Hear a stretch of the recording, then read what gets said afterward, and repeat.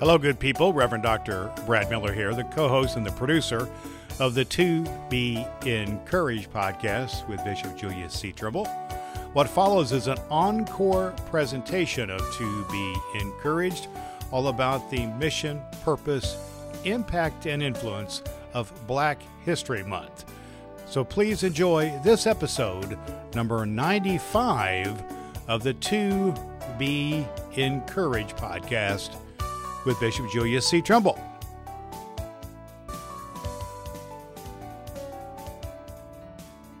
You are welcome to Be Encouraged with Bishop Julius C. Trimble. Bishop Trimble is on a mission to encourage you with the love of Jesus Christ so you can rise to your highest potential.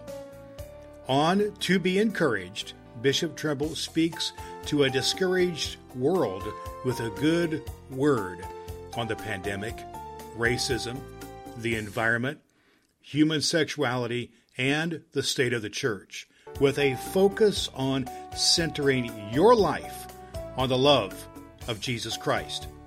Has there ever been a more needed time for an encouraging word to our world? This is your time to rise to your greatest potential and to be encouraged with Bishop Julius C. Trimble. Every February is Black History Month. And here in episode number 47 of To Be Encouraged, Bishop Julius C. Trimble wanted to share some thoughts with our podcast audience about the history and the power, the impact, the influence, and the present relevance of Black folks upon all of the history of the United States and really impact upon the world. And he had some thoughts he wanted to share. So let's get into this talk by Bishop Julius C. Trimble about Black History Month right now.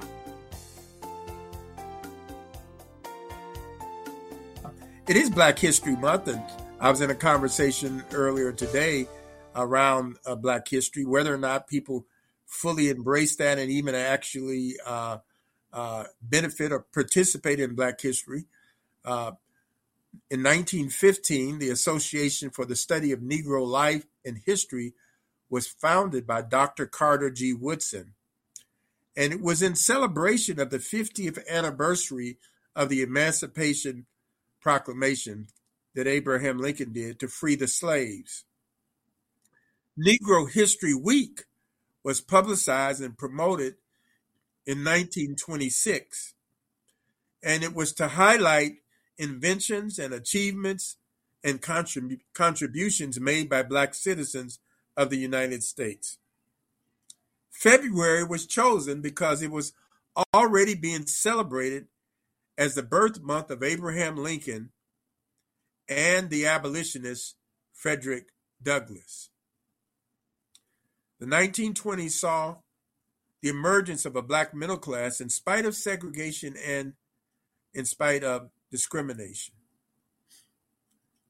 Black History Week was celebrated as Black History Month by Black educators as early as the 1960s, and in 1976, President Gerald Ford declared February as Black History Month, and the Congress passed it into law in 1986.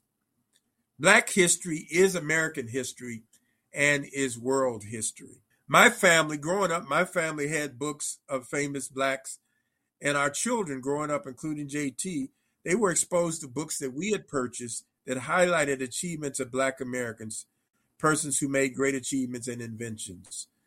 Great athletes like Wilma Rudolph, who was diagnosed with polio but went on to become a great Olympic sprinter.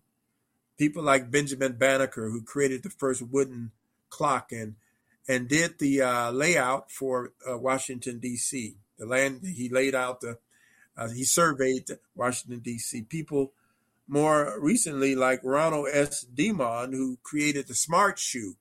So the sneakers that you see at Nike and others, they have made millions, billions of dollars upon.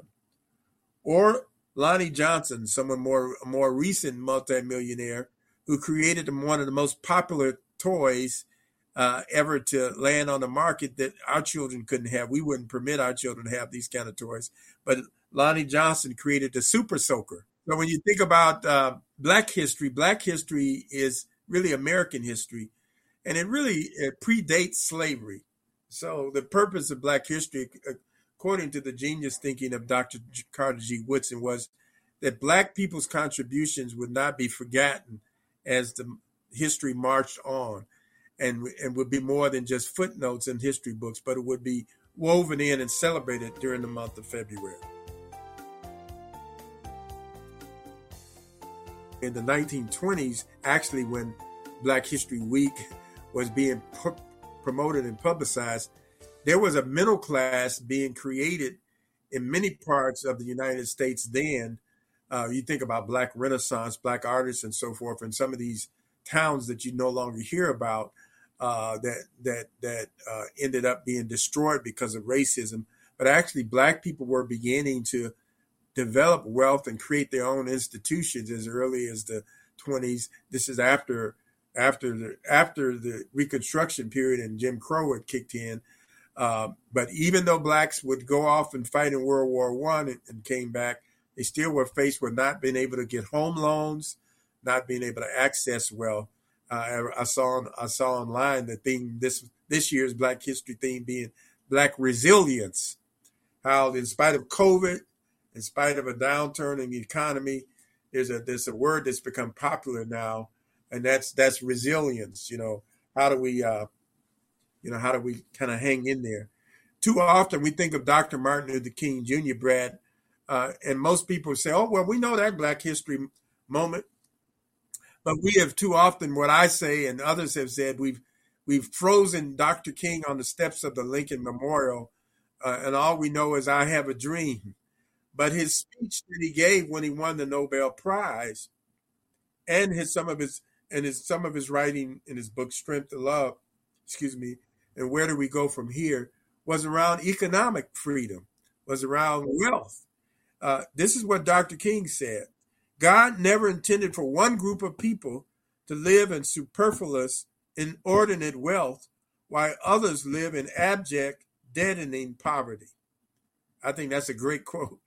God never intended for one group of people to live in inordinate wealth and another group of people to live in abject, deadening poverty. So it's important. This does not mean it's just like, it's not mean that I don't believe in all wealth, but we've had a hard time really creating more wealth. We are inordinate consumers, so we consume a lot in terms of Americans in general and Black Americans in particular, but we haven't created the kind of wealth that's what I want to say, that correlates with the amount of consumption.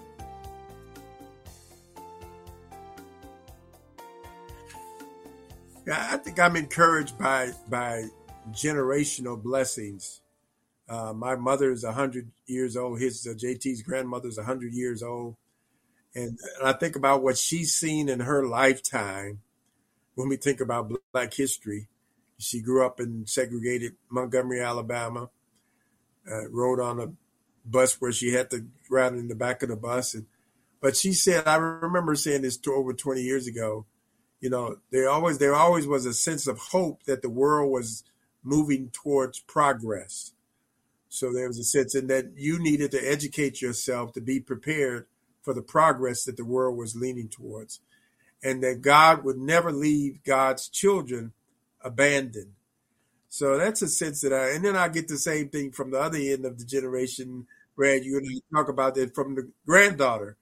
So from the youngest and from the oldest in the family tree, and then from the youngest, I get the sense that a lot of things we think are wasted are not wasted. I remember she picking up some little twigs. I'm thinking, throw that away. That's just some trash. And she's making it more important than I thought it was. And we get older and we lose our sense of wonder and awe. So So I'm encouraged. I'm hopeful, both by generations the generation before us and the generations that are coming after us. Even some of our young clergy, I'm inspired by their desire and their sense of hope. And I think we ought to be hope projectors. Watching the news, whether it's shooting at Michigan State yesterday or something every day is something that, thousands of people in Turkey and Syria, because of an earthquake.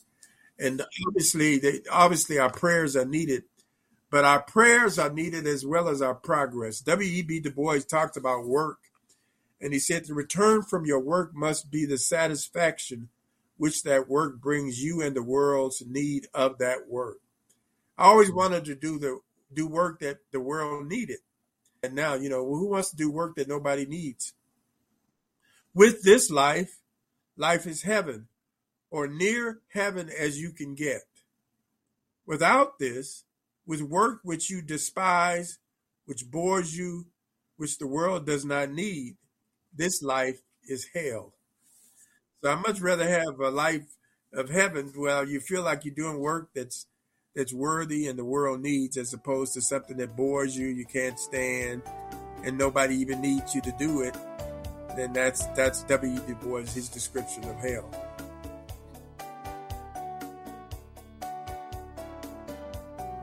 We want to thank Bishop Julius C. Trimble for sharing his thoughts about Black History Month. And just to put that in the context that, Black History is not just about every February. It is really about, as Bishop Trimble has stated, it's about the entire totality of history. We just uplifted in February, but it's about the totality of history and impact and influence in the United States and indeed around the world. But it's important that it be lifted up at this time. And a reminder that many churches and many communities and many organizations have special events and worship services and lectures and other opportunities to acknowledge the power of Black History Month.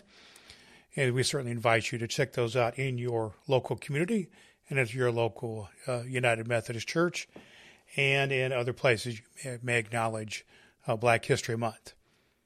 We do look forward to serving you here on the To Be Encouraged podcast with Bishop Julius C. Trimble. We look forward to being with you next time.